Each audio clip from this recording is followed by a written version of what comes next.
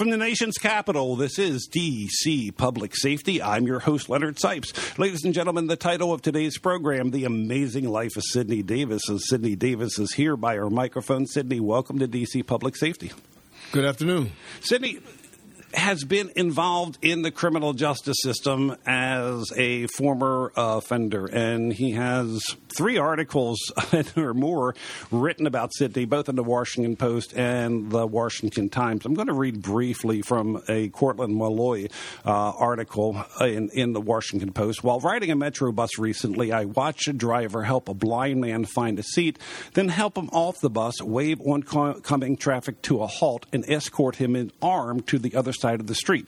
It was a remarkable courtesy made remarkable because the driver was Sidney Davis, who I first met in 1981 when he was an inmate at the Lorton Correctional Complex. He was serving 9 years into a 20-year to life sentence for murder. God granted me the freedom so I could help others, said Davis, 66, after returning to the bus. Once considered incorrigible, Davis held the Lorton record for the most time spent in solitary confinement. Then, to the disbelief of many, he declared himself to be a born-again Christian and started an annual prison prayer breakfast and other self-help programs for inmates. And I was encouraged to interview Sidney because, again, he has had an amazing life, caught up in the criminal justice system, coming out being a driver for the metro system, the bus system here in the Washington, D.C. area, and instituting dozens of programs, both on the outside and the inside. Again, Sidney, welcome back to D.C. Public Safety. Thank you, Brother Snipes. I am fascinated by this entire story, but I want to go into a little bit about this. It's interesting. The talk about the transformation, he's currently running for president of the Transit Workers Union here in Washington, D.C. But let me go back to your prison experiences. According to this article, you spent more time in solitary than anybody else. Yep. It wasn't a practice. It was just me coming into contact with who I was in an environment that I had to make all kind of adjustments according to the conditions. And those adjustments depended upon me making up my mind that I was not going to allow my sentence to take advantage of me. But people considered you to be incorrigible. They were saying that you may have been one of the worst inmates at Lorton, and then you come out. Well, you instituted a lot of programs while you're in prison. Then you come out and you get involved in dozens of community programs. You've been mentoring lots of different people. You have built yourself up to the point where you're running for president of the Transit Union. That's a long road from a 20-year to life sentence and a homicide and spending more time in solitary confinement than anybody else. Absolutely. Let me just say that once you are in an environment where you have to make your mind up about who you are, where you're going, how you're going to get there, what kind of support you need, all of these things come into being to relate to where you are going to be in the next few minutes. Mm-hmm. Because you're in a prison environment where your life can be taken instantly. Mm-hmm. And so you're going to have to, I had to be able to determine which way I was going to go and what I was going to do. I had just been given a 20-year to life sentence, mm-hmm.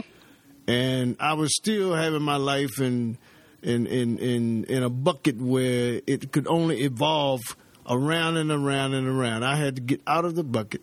Mm-hmm. I had to make my mind up. I had to have something that was stronger to convince and convict my mind and my soul about where I was going. Mm-hmm. And so I had to turn to Jesus, who my grandmother often told me about, but I refused to practice that behavior. But after getting into an environment and getting into yourself, you find that that's real. Those words become authentic. They become a center focus mm-hmm. of your environment. And you learn to take control of your life and your atmosphere and the things around you so that they don't affect you in that manner. Okay. So do you ever look back at your life and say, heavens, I have truly lived a long and complicated and amazing life? Do you ever take a look back and just think and reflect of all the different things that have happened to you throughout your life in terms of prison and out of prison and what you've given to the community as a result, your change as a human being? I mean, it is an amazing story. Well, you have to, I always reflect. I sit and I concentrate. I reflect on where I was 20, 30 years ago. I reflect on my thinking. Mm-hmm. In my reading and having to read many pieces of literature on Paul Robeson, Mao Zedong, Malcolm X, mm-hmm. all of these were thought-changing incidents, thought-changing processes that made me think more cognitively in myself as opposed to outside of myself. Mm-hmm. And so there I found strength. And the prison environment allowed the barriers, the walls, all of the conditions, the boundaries that kept me in, but my mind was forever free. How did you see yourself when you were on the streets and entered the prison system? How did you see yourself as a person? Well, incorrigible. I mean, I was a renegade. Right. A renegade to the extent that everything was not taken into account of what I was doing or how I was doing it. It was just doing it. I mean, when you have that kind of life in the urban environment, not that the urban environment is one that makes the influence, but you adapt to a lot of things to try to find out where you are with yourself. But how did you see yourself as a person? Did you see a future for yourself? Did you see aspirations? Did you see goals? How did you think of yourself as a person? Well, my family had always injected in me and tried to steer me in the right. When I was going to school, I was always a good student. Mm-hmm. I went to school, but school was not always an interest. Mm-hmm. I took trades, welding, carpentry, shoe repair. I had all of those things in junior high school and high school. Mm-hmm. But school was not an instrument. I went to school to play around. I didn't give full concentration to the maximum of my ability that would allow me not to get caught up into the criminal justice process. And subsequently, I tried to get in the military because I knew that was upon me. Go in the military, get my life straight, get some discipline, travel some, come out with skills and directions and purpose. But I couldn't get in the military because they said one of my legs was longer than the other. And so mm-hmm. they denied me to get in the military. And so therefore I was out there, so to speak. I mean, so many of today's youth and throughout my experience within the criminal justice system end up committing crimes, end up in the criminal justice system because they don't see a life for themselves. They live for the moment. They don't see a future for themselves. They're just aimless, wandering through life. Was that you or was that not you? Yeah, that was me. In part, that was me. But okay. Let me just say that those kind of values are reinforced when they're not intrinsic in the school process. Okay. When they're not intrinsic in the community in a civil way.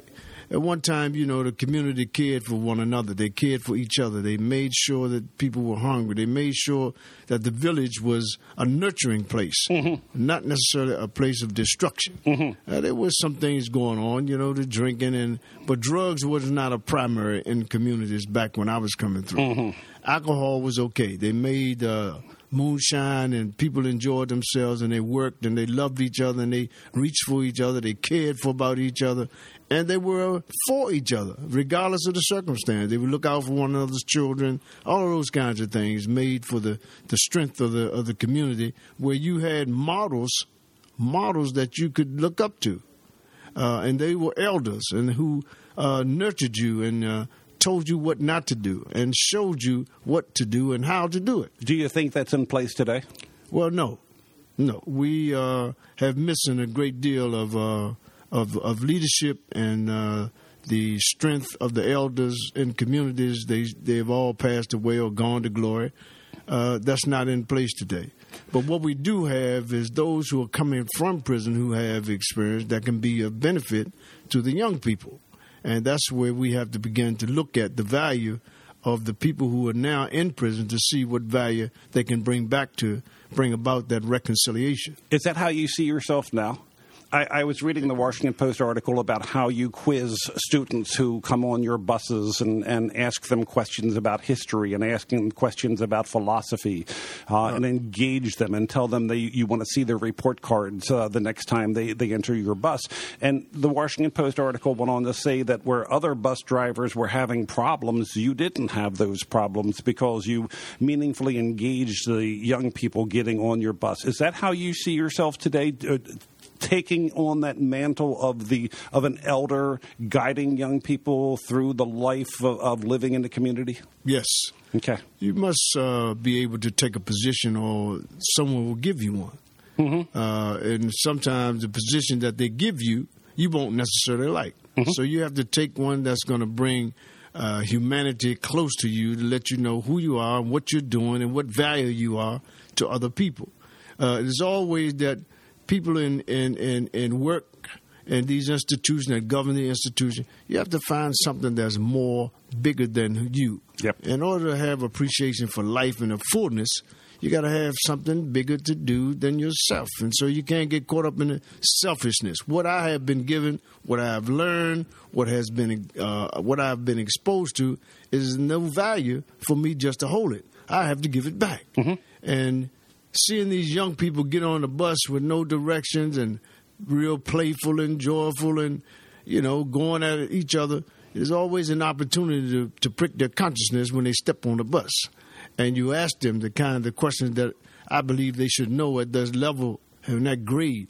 I asked them about Paul Robeson. Mm-hmm. Well, no one seems to know who Paul Robeson was, and so I give them research projects. And when they come back, they have for me the clear example of who Jackie Robinson was, mm-hmm. who Elvis Presley was. Mm-hmm. I mean, what did he do? How did he become famous? All of the challenges in a particular community have to be always reinforced all the time, not just by me being a bus driver. If they didn't got the money, then I'm not supposed to let them on the bus. Everybody's supposed to do that. Right. Correct? That's right. I mean, all of us of a certain age, and when That's I say a certain age, you could be 25. Right. We all have the responsibility to interact with the kids in our community and challenge them to be better.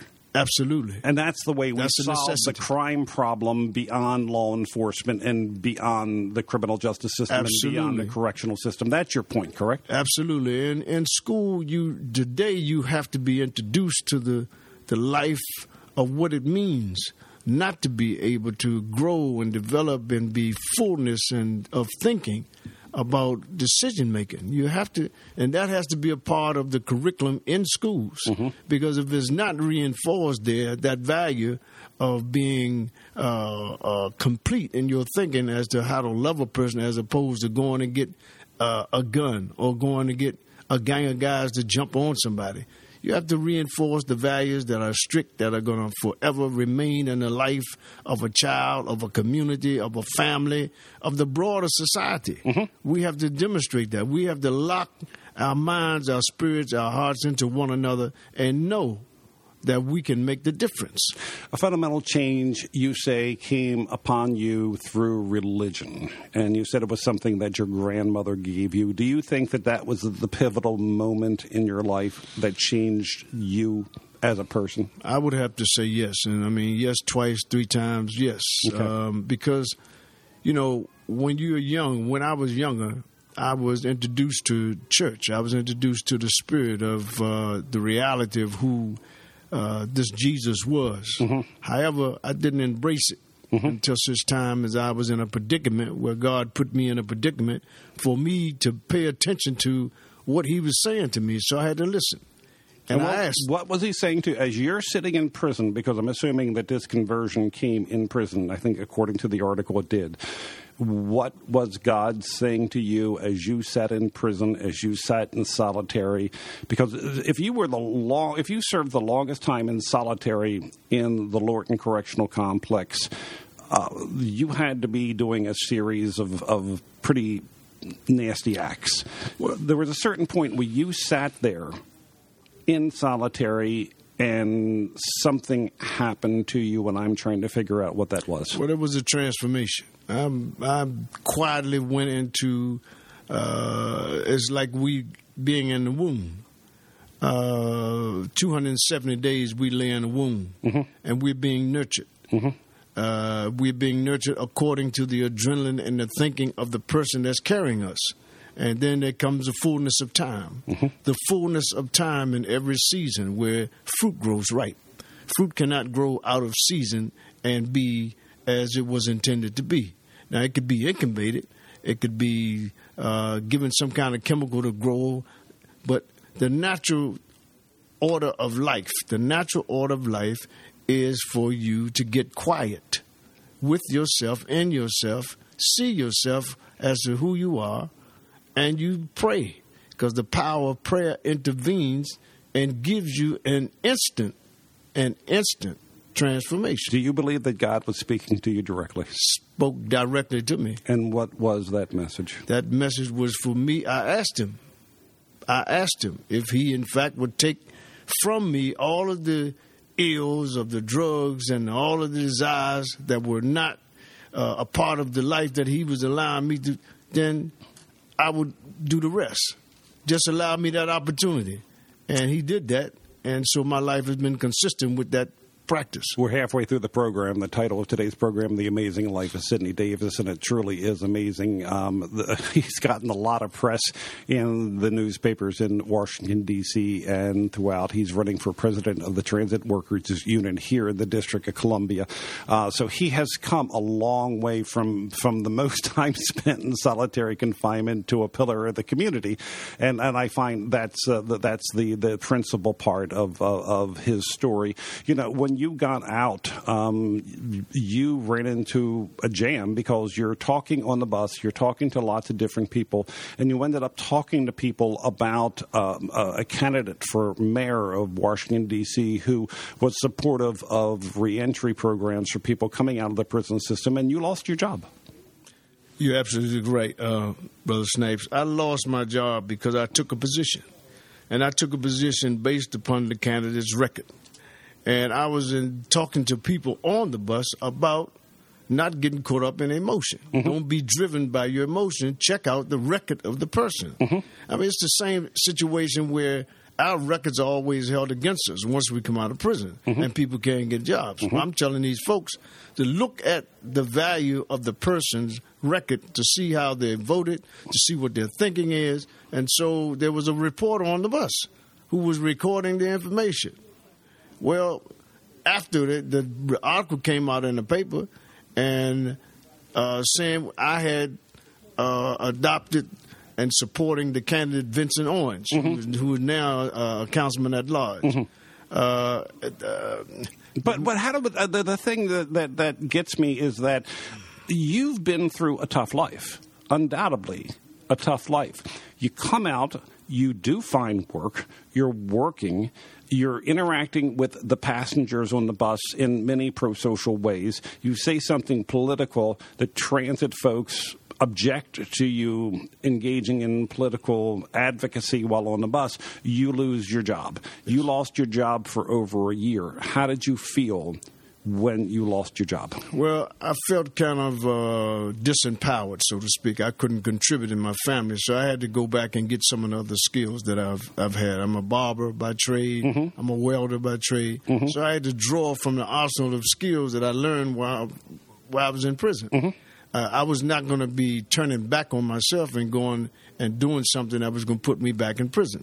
But my mind had been made up to do the correct thing. For so many people who come out of the prison system, when they do find success and that success is stripped from them, they spiral back into drugs, they spiral back into crime. My point is that you did not let that happen to you. That had to be immensely disappointing to you, and it had to be a very hard time for you. Well, it was a hard time, but it was no more harder than the fact that I had done 21 years in prison without anything. Right.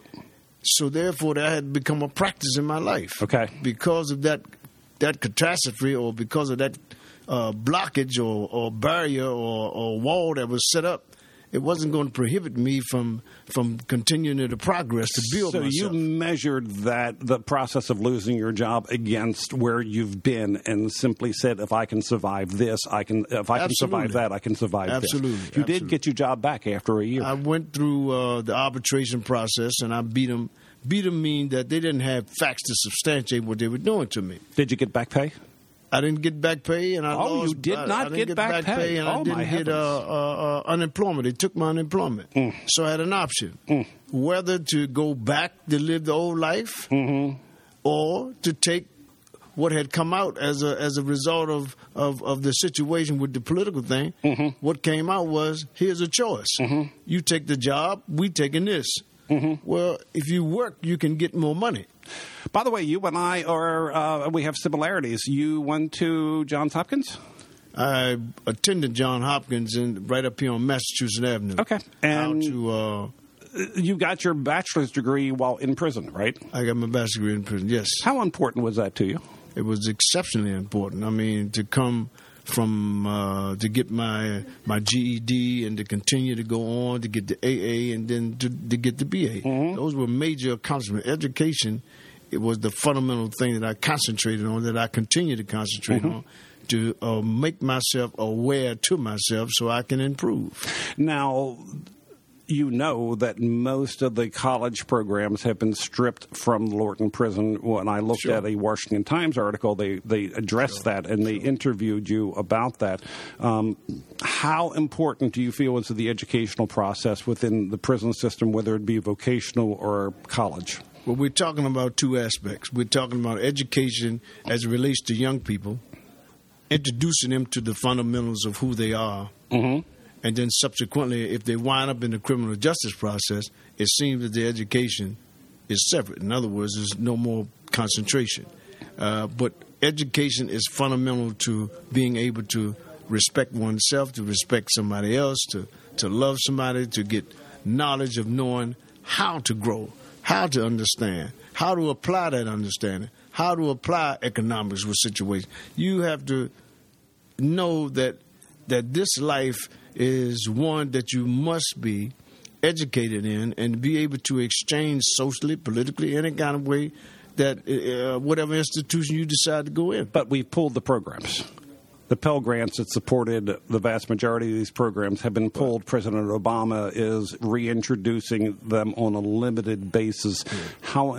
You've already told me how important it was to you. How important is it to everybody else caught in the prison system? It is a fundamental prerequisite that everybody be exposed to education. It reduces violence inside the prison. It reduces violence to oneself. It reduces a behavior to get along with the prison officials. I mean, no one can be pointed the finger at for the wrong that you commit. Okay, so then you got to come out of that and be able to appreciate that you made a mistake. Now, what are you going to do with it? Okay, what you going to do with the mistake? You're going to let it grow, or you're going to cut the mistake off and begin to look more into the value of what you need to do, and that only comes through fundamental education. Now, all of these programs being cut out, these are the minds of people who are looking for those individuals. It's just like what you call it, a pest. I'm sorry. It's just like an individual having to be ate up and not being able to think themselves out of a condition. These conditions have been created, and folk in prison want to get out, and taxpayers want to see them come out to be better. Right. However, if the people who runs this industry, this prison industry, if they're not applying those things, then it's detrimental to the community, to the health of the community, to the safety of the community, and we have to begin to impose upon the policymakers to change the paradigm. Where would you have been if you did not have the college programs? Would you have come out and be the success that you are today? Well, I would say yes, because I made a determination that I wasn't going to go back the other way, regardless. Right. But I think that it was essential that I had that support base, that educational support base, so that I could do even that much more. You talked about the articles talked about the programs that you ran in prison and makes reference to a youth summit locally on violence that you've been engaged in. You have been involved in the reentry community. You've gone out and mentored kids. You've gone out and talked to different groups. You've been an organizer and an advocate for the reentry community. Why? Well, you have to do things that are more and bigger than yourself. Mm-hmm. In order to be an instrument, a God-driven instrument, you have to be able to touch people, in fact, with what you have been given. So I believe that I have been given some divine principles that I need to impart in practice to other people to show them the benefit of the sincere happiness that they supposed to have within themselves. Therefore, it won't be all of this entanglement. Mm-hmm. So you have to have a freedom to know and to be able to do and to practice the things that you've been given. Now, if we don't have no exchange about those things, then they won't see it. Mm-hmm. A teacher can't engage a child like I can engage them because they haven't been there. Mm-hmm. You understand? Mm-hmm. A judge won't be able to do that. The students in college won't even be able because they haven't been exposed to it. Mm-hmm. Now, I work with Howard University, a professor there by the name of Arvella Jackson in Douglas Hall. I've worked with her I've been knowing her since 1976. Mm-hmm. I had the chaplain of the United States Senate to pay her to come to Lawton to teach us anthropology, linguistics, sociology. Mm-hmm. Now, becoming a part of the Howard University program through Lawton was one that I had to create myself because I had the resource to do it. So 10 of those men were taking those classes. I've still been in contact with her since coming in the community. I've given a prayer breakfast up there at Howard University so that the student population that comes from different states can be able to have a practical experience of what it means to integrate their education with the reality of community work. But you don't understand that most people who come out of the prison system don't do what you do. A lot do. I don't want to take away from anybody who have been advocates, but you have just been there steadfastly throughout, working with youth, working with anti-crime summits, working with the reentry community, being an advocate. You've been a bus driver for years. You're now running for the local union presidency. What motivates you to do all these things? You've said religion. Is there anything else beyond religion? Well, it's kept at my belief and faith in Jesus Christ is the ultimate driving force in my life. And that's where I get my energy. The power of the Holy Spirit allows me to be driven to do things to help others. And that young man early on in life probably had all that instruction, probably had all that encouragement. You were probably, as you said, exposed to religion, but there was a certain point where it took root, and where it took root was in prison. Yes, it was the fullness of time. You cannot continue to be destructive to yourself and expect to get something out of life more. You have to be able to be a contributor. You have to be able to be a participant. You have to be able to be involved. And that goes across the board with the criminal justice process. The fact is that they don't have experiences that would make for the difference once a person is caged in an environment. And now we have to look at what value can we get out of these people now that we're locking them up, now that they committed some wrong in society or been found guilty for some particular crime. How can we get the best of this? Now, well, what I did was I looked at the Special Olympics. That was a population of people that was not being while you were in prison. While I was in prison, and I met this guy who was part of the World Football League. His name was E. Joseph Wheeler, and he was an oceanographer. And I challenged him. He was on the field. They had some guys doing some football trials. That was in the transition of the World Football League. And so I challenged him and wrote him a letter. He took the letter to Eunice Kennedy Shriver. They sent their sports director down here, and we got something going. And so it lasted for 10 years successfully. All right, final 30 seconds of the program, so the answer has been quick. What message do you give right now to somebody caught up in the criminal justice system, doing the wrong thing, hanging out in the street? You're talking directly to that person. What do you say to them? Well, I believe that I would want this person to begin to evaluate themselves, build a support base in the community with their families, with the church, with someone that will keep them conscious, motivated, and educated about where they're going once they're released. All right. That was a wonderful story, Sidney. This is the program, The Amazing Life of Sidney Davis. This is D.C. Public Safety. We appreciate your comments. We even appreciate your criticisms, and we want everybody to have themselves a very pleasant day.